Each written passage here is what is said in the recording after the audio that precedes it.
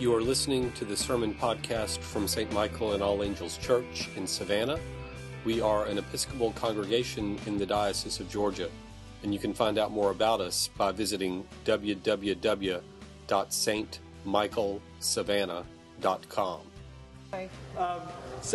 Today on this third Sunday of Easter, we hear a reading that should be really familiar to you if you've grown up in the church. The story of the road to Emmaus, where two of Jesus' disciples are walking to the little village of Emmaus outside of Jerusalem, and Jesus comes and joins them, only they don't recognize him. They don't know. They don't know who he is. And I want us to look at this passage just for a minute, but I want you to sort of hold on to that picture, and I want you to think back to Easter Day, to the reading that we had on Easter Day from John's account of the Gospel.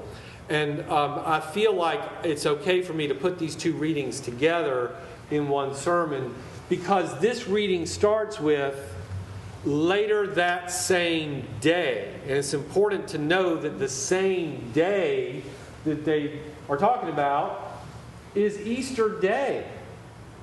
Okay, we get the story a couple of weeks later, but this is that very day. Two of Jesus' disciples, not two of the 12, but some others, who, as disciples, that means that they followed him around. They listened to him, they heard him, they heard what he said, they saw what he did. They were in the know, right? And what are they doing? We're going to Jerusalem, and we're talking about, apparently, about how badly things have turned out. And then comes maybe my favorite story that doesn't have to do with serious stuff. But my favorite little snippet, when Jesus appears beside them and says, "What are y'all talking about?" I love the irony of the response. Are you the only one who doesn't know what has just happened here? About all these things that have happened? And Jesus, just sweetly, deceptively innocent, "Oh, what things do you mean?" Right? And then they go on to tell him, these things about Jesus of Nazareth, who was mighty in word and deed before God and all the people. And here it comes. And we had hoped that he was the one to redeem Israel. We had hoped that he was the one to redeem Israel. People, it's still Easter Day, and they have already given up hope. They're not saying we are hoping, we're hanging on. We had hoped. No wonder they can't see him. No wonder they don't recognize him. They've given up. So Jesus keeps walking with them, though, right? And he says, "Well, let me explain some things to you." And he goes on. Now, this is where I get envious of them. I would love to have Jesus open up the Scriptures to me, beginning with Moses, and go through all the prophets and tell me what all of it means.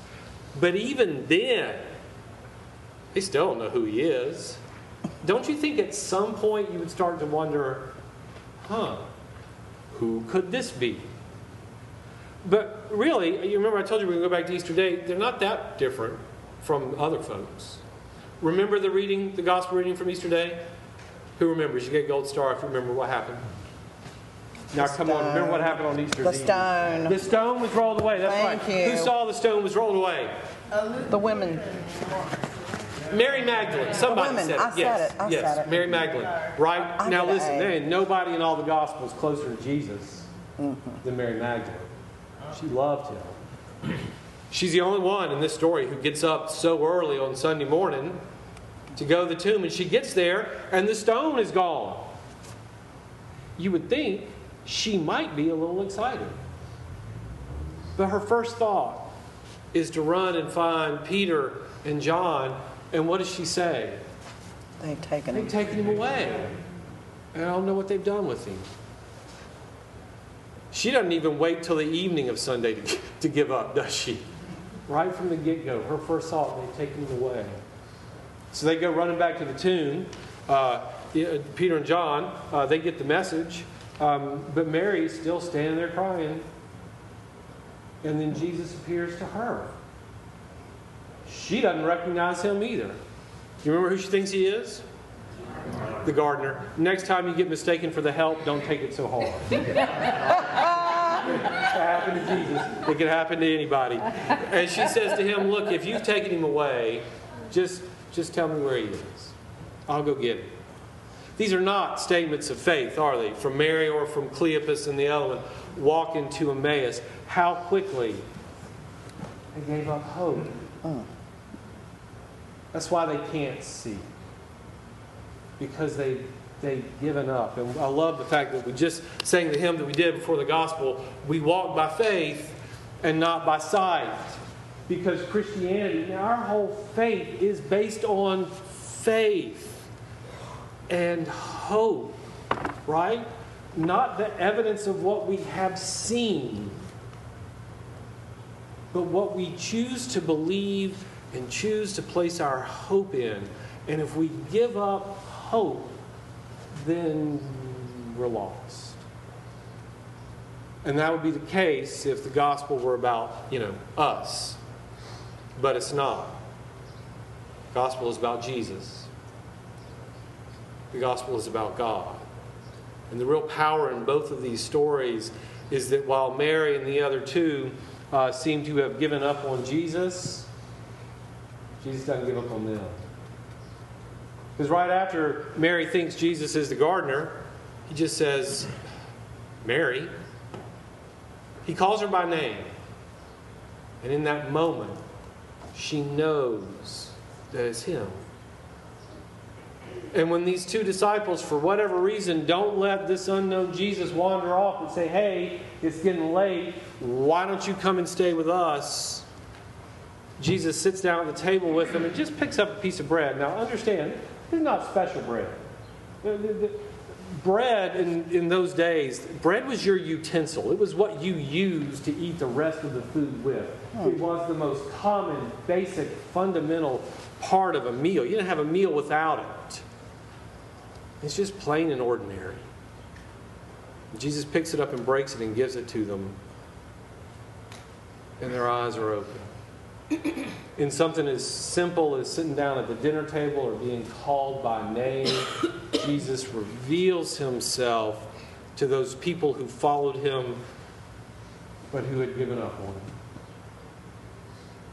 And so I think the real power in this story, what makes both of these stories the good news, is that they're not about us and our ability to hold on to hope, but about the risen Jesus who will not let go of us even if we let go of him. And that's what Peter tells us in his letter. Our hope and our faith are set on God. So if you don't remember anything else, just remember this.